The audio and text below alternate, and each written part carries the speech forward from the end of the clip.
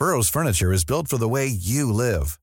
From ensuring easy assembly and disassembly to honoring highly requested new colors for their award-winning seating, they always have their customers in mind. Their modular seating is made out of durable materials to last and grow with you. And with Burrow, you always get fast, free shipping. Get up to 60% off during Burrow's Memorial Day sale at burrow.com/ACAST. That's burrow.com/ACAST. burrow.com/ACAST. Hey, I'm Ryan Reynolds. Recently, I asked Mint Mobile's legal team if big wireless companies are allowed to raise prices due to inflation. They said yes. And then when I asked if raising prices technically violates those onerous two-year contracts, they said, "What the f*** are you talking about, you insane Hollywood ass?"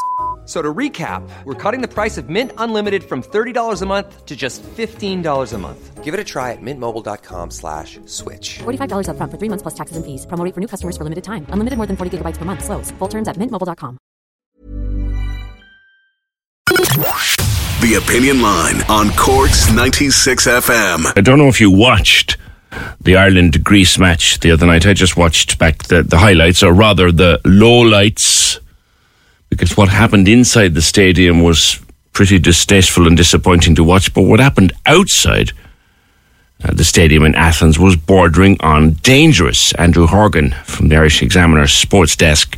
You were there, Andrew. It got pretty hairy, did it? Morning.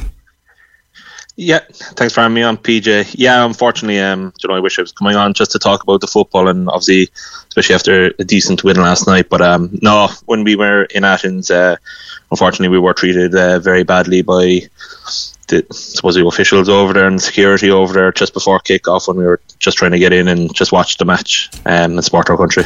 FAI released a statement Friday night saying they were aware of problems and would be reviewing the issues. What were the issues? What happened? Well, probably the main thing was that when fans arrived on, a lot of them were treated just very badly, and I think it just seemed like they were really unprepared for the amount of Irish fans that were going to turn up, which was, it's not right, because it was well documented how many Irish fans were going to turn up. It was well documented that they'd asked for extra tickets and they'd been granted them, so there really should have been no problem. But to be honest, it's just when I got to the away end just to go in, and you could just see that they just weren't prepared for how many people were there, that the security checks were just non-existent pretty much. And then once people tried to get in and they realised they hadn't been checked thoroughly, they just completely locked down the gates, just wouldn't let any fans in. And as you can imagine, more and more fans arriving on to go into the match, and it just started creating a bit of a crush because they weren't letting anyone in, and they were all just in this section just outside the gates, and a lot of people not knowing what's going on at all. And yeah, as I said, to be honest, I was kind of nearly towards the back. I was just kind of taking photos and videos, just sending them on to the Examiner. I wasn't actually working. I was just there as a fan, but just when I was there, I just wanted to kind of report back what was going on. And as I said, there was actually people near the gates, closer to the front. They were the ones that probably got the brunt of it, unfortunately for them. And they went through the scarier times, I suppose, because I did talk to a couple of them who did start to fear for their safety of it. Yeah, some of the pictures from inside the away section of the ground was half empty, when we had heard earlier in the week that every away ticket that could be sold had been sold. Now, I read some quotes on social media over the weekend. You know yourself, Andrew, on social media you dial everything down by 10% at least, but someone was saying it could have been another Hillsborough waiting to happen. Did it look that bad to you?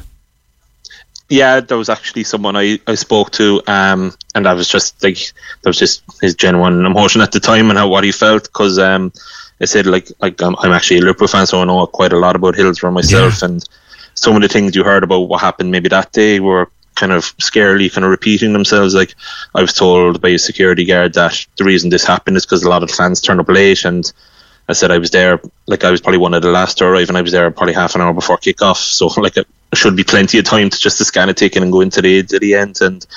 But there was people there a lot longer before me. I even heard people had problems getting in 3 hours before kick-off when there was absolutely nobody there, and having issues scanning tickets and being redirected to the wrong areas by security and by the officials from on the ground. And as I said, and security on the gates, how did they respond? Did they stay calm and try and settle it, or did they become part of the problem?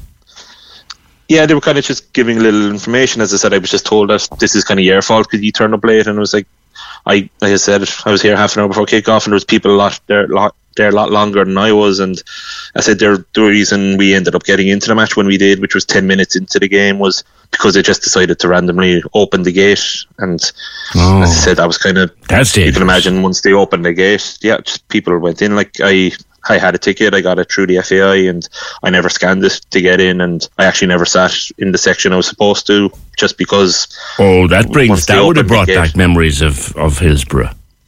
Yeah, exactly. And it said we were just, this door opened, and we were just kind of all told to go through it, and obviously when the match was on as well, people just naturally went in through this way, and next thing you're in a small little room, and then next thing you're going up this kind of narrow stairwell, and just fans that just obviously everyone kind of went in at once as well, because they weren't scanning tickets or anything, so it was just a natural thing to do that everyone went in. And I say, and it was very hot and humid night and tense anyway. Yeah, what's been the response of the FAI? Well, the FAI, in fairness, they released a statement kind of later that evening. Just they're aware of it, that they're going to do their due diligence and see what went on, what went wrong. And I think they're kind of supporters liaisons officers now. They're all looking for information. So if anyone that was in Athens, like myself, there's surveys and there's email contacts to let you know of your experiences. And I said once they've their due diligence done, it's easy. I know what you mean. I know. Do your homework. Do your homework. I stopped calling it due diligence years ago. I just say homework, Andrew. You're grand. But does Greece have a reputation for difficulty with regards to getting into stadiums, or was this seem to be just a one-off?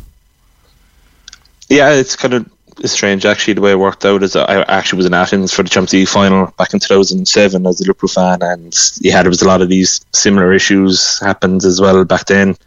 Again, I never showed my full ticket. I still have it at home actually, kind of as a bit of a strange souvenir that they never checked it, and back then it wasn't scanning it, it was obviously tearing it. We had to physically show it, and I never did. And again, just these security checks that just weren't up to standard as well, that they were supposed to have on the day, and that was the biggest game in club football. And as I said, like I've only been to Athens twice, both games. Unfortunately, they both lost the teams I support, and I said, but it was actually the experience. What we went to even just get into the game was the worst part of it all. And I said, it's just like, that's why we're kind of obviously hoping as Irish fans that the FAI will come back and they will end up doing something about this. But it just seems like, I've been to a lot of games as away fans elsewhere, and you just hear these experiences. And it was only the other week, like Man City fans were in Istanbul and they had a horrible experience. So you just wonder what can be done really about it. You were not there in a working capacity, Friday night, although you ended up working by default. But I see where there was war there between a journalist and Stephen Kenny over the run of poor form. And Kenny was put out that the journalist raised this. That's the chap's job. Like, do you think Kenny, just on a sporting related question to finish, Andrew, do you think Kenny's under pressure now? He had a good result last night, but you'd expect to beat them, like.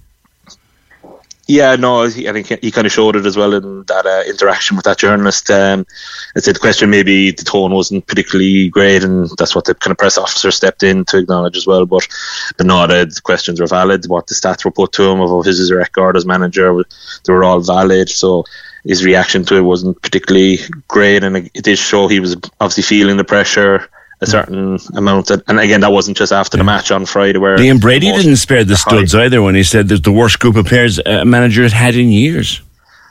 Yeah, and I think he kind of said it to us in the Examiner with the piece we did yesterday, that maybe he was I said that can be the emotions getting to him maybe a little bit after the match. And again, there's not too many people would argue too much with that either, saying he was wrong, but he kind of maybe felt he shouldn't have said it. But it was just, again, like with Liam Brady, as I said, that was on live television straight after the match. You can understand those comments. But Stephen Kenny's kind of the reaction to that journalist, like that was at the pre-match press conference on Sunday. So, again, it kind of shows he was feeling the pressure. And John is saying it's a match that they should have won. They should never have lost that match, and that those questions were valid. Andrew, thank you very much. Andrew Horgan, a journalist with the Echo, was at the match as a fan on Friday night. Imagine the the softest sheets you've ever felt. Now imagine them getting even softer over time. That's what you'll feel with Boll & Branch's organic cotton sheets. In a recent customer survey, 96% replied that Boll & Branch sheets get softer with every wash. Start getting your best night's sleep in these sheets that get softer and softer for years to come. Try their sheets with a 30-night guarantee. Plus, get 15% off your first order at bollandbranch.com. Code BUTTERY. Exclusions apply. See site for details. Even when we're on a budget, we still deserve nice things. Quince is a place to scoop up stunning high-end goods for 50 to 80% less than similar brands. They have buttery soft cashmere sweaters starting at $50, luxurious Italian leather bags, and so much more. Plus, Quince only works with factories that use safe, ethical, and responsible manufacturing. Get the high-end goods you'll love without the high price tag with Quince. Go to quince.com/style for free shipping and 365-day returns. Cork's 96 FM.